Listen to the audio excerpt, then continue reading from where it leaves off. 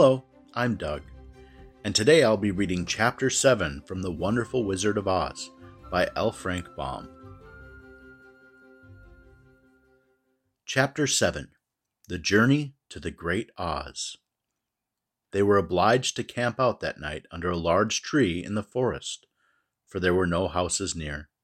The tree made a good thick covering to protect them from the dew, and the Tin Woodman chopped a great pile of wood with his axe, and Dorothy built a splendid fire that warmed her and made her less lonely. She and Toto ate the last of their bread, and now she did not know what they would do for breakfast. "If you wish," said the lion, "I will go into the forest and kill a deer for you. You can roast it by the fire, since your tastes are so peculiar that you prefer cooked food, and then you will have a very good breakfast." "Don't, please don't," begged the Tin Woodman. "I should certainly weep if you killed a poor deer, and then my jaws would rust again." But the lion went away into the forest and found his own supper, and no one ever knew what it was, for he didn't mention it, and the Scarecrow found a tree full of nuts and filled Dorothy's basket with them, so that she would not be hungry for a long time. She thought this was very kind and thoughtful of the Scarecrow, but she laughed heartily at the awkward way in which the poor creature picked up the nuts.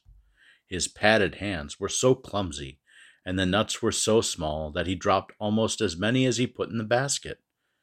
But the Scarecrow did not mind how long it took him to fill the basket, for it enabled him to keep away from the fire, as he feared a spark might get into his straw and burn him up.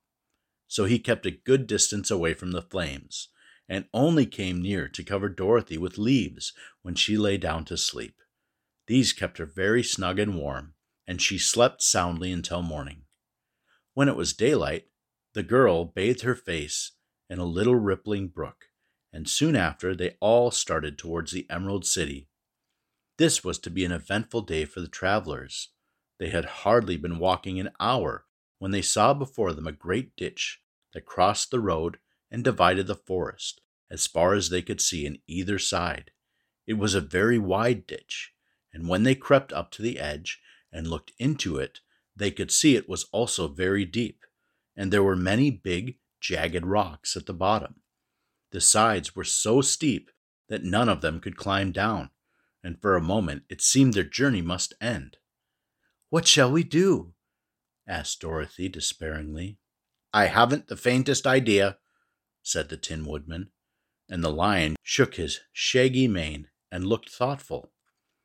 But the Scarecrow said, "We cannot fly, that is certain. Neither can we climb down into this great ditch. Therefore, we cannot jump over it. We must stop where we are." "I think I could jump over it," said the Cowardly Lion, after measuring the distance carefully in his mind. "Then we are all right," answered the Scarecrow, "for you can carry us all over on your back one at a time." "Well, I'll try it," said the Lion. "Who will go first?" "I will," declared the Scarecrow. "For if you found that you could not jump over the gulf, Dorothy would be killed, or the Tin Woodman badly dented on the rocks below. But if I am on your back, it will not matter so much, for the fall would not hurt me at all." "I'm terribly afraid of falling myself," said the Cowardly Lion, "but I suppose there's nothing to do but try it. So get on my back, and I will make the attempt." The Scarecrow sat upon the lion's back, and the big beast walked to the edge of the gulf and crouched down. "Why don't you run and jump?" asked the Scarecrow. "Because that's the way we lions do these things," he replied. Then, giving a great spring, he shot through the air and landed safely on the other side. They were all greatly pleased to see how easily he did it, and after the Scarecrow had got down from his back, the lion sprang across the ditch again. Dorothy thought she would go next, so she took Toto in her arms and climbed on the lion's back, holding tightly to his mane with one hand. The next moment, it seemed as if she were flying through the air, and then, before she had time to think about it, she was safe on the other side.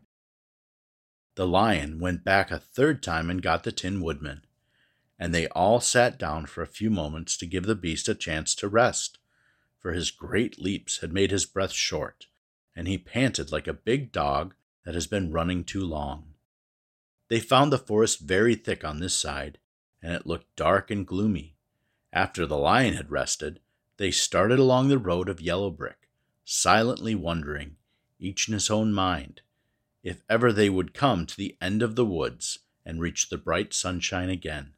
To add to their discomfort, they soon heard strange noises in the depth of the forest, and the lion whispered to them that it was in this part of the country that the Kalidas lived. "What are the Kalidas?" asked the girl. "They are monstrous beasts, with bodies like bears and heads like tigers," replied the lion, "and with claws so long and sharp that they could tear me in two as easily as I could kill Toto. I'm terribly afraid of Kalidas." "I'm not surprised that you are," returned Dorothy. "They must be dreadful beasts."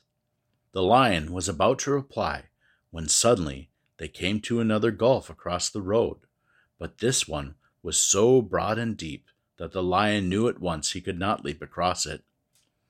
So they sat down to consider what they should do, and after serious thought, the Scarecrow said, "Here is a great tree, standing close to the ditch. If the Tin Woodman can chop it down so that it will fall to the other side, we can walk across it easily."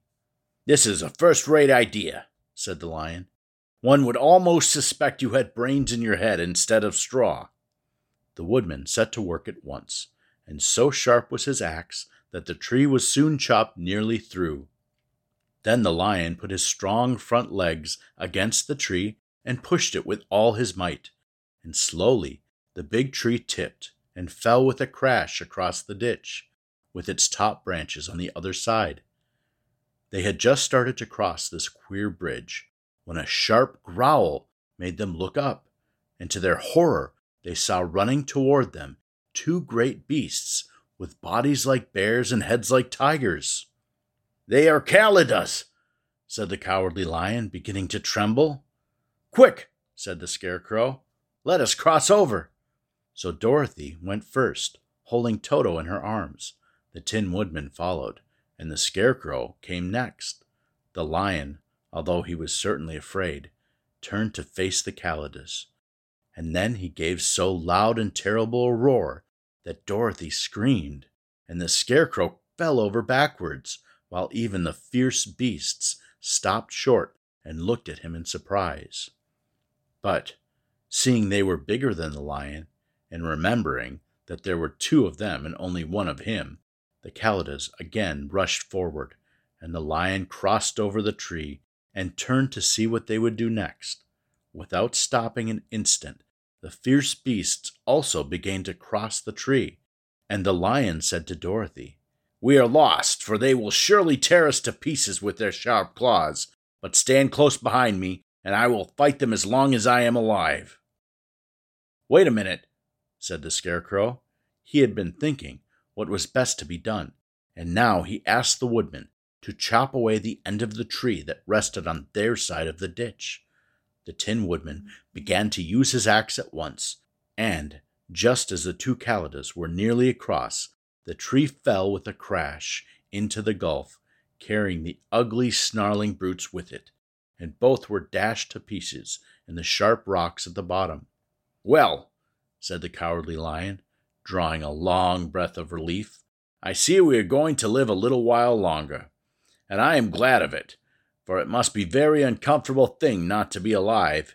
Those creatures frightened me so badly my heart is beating yet."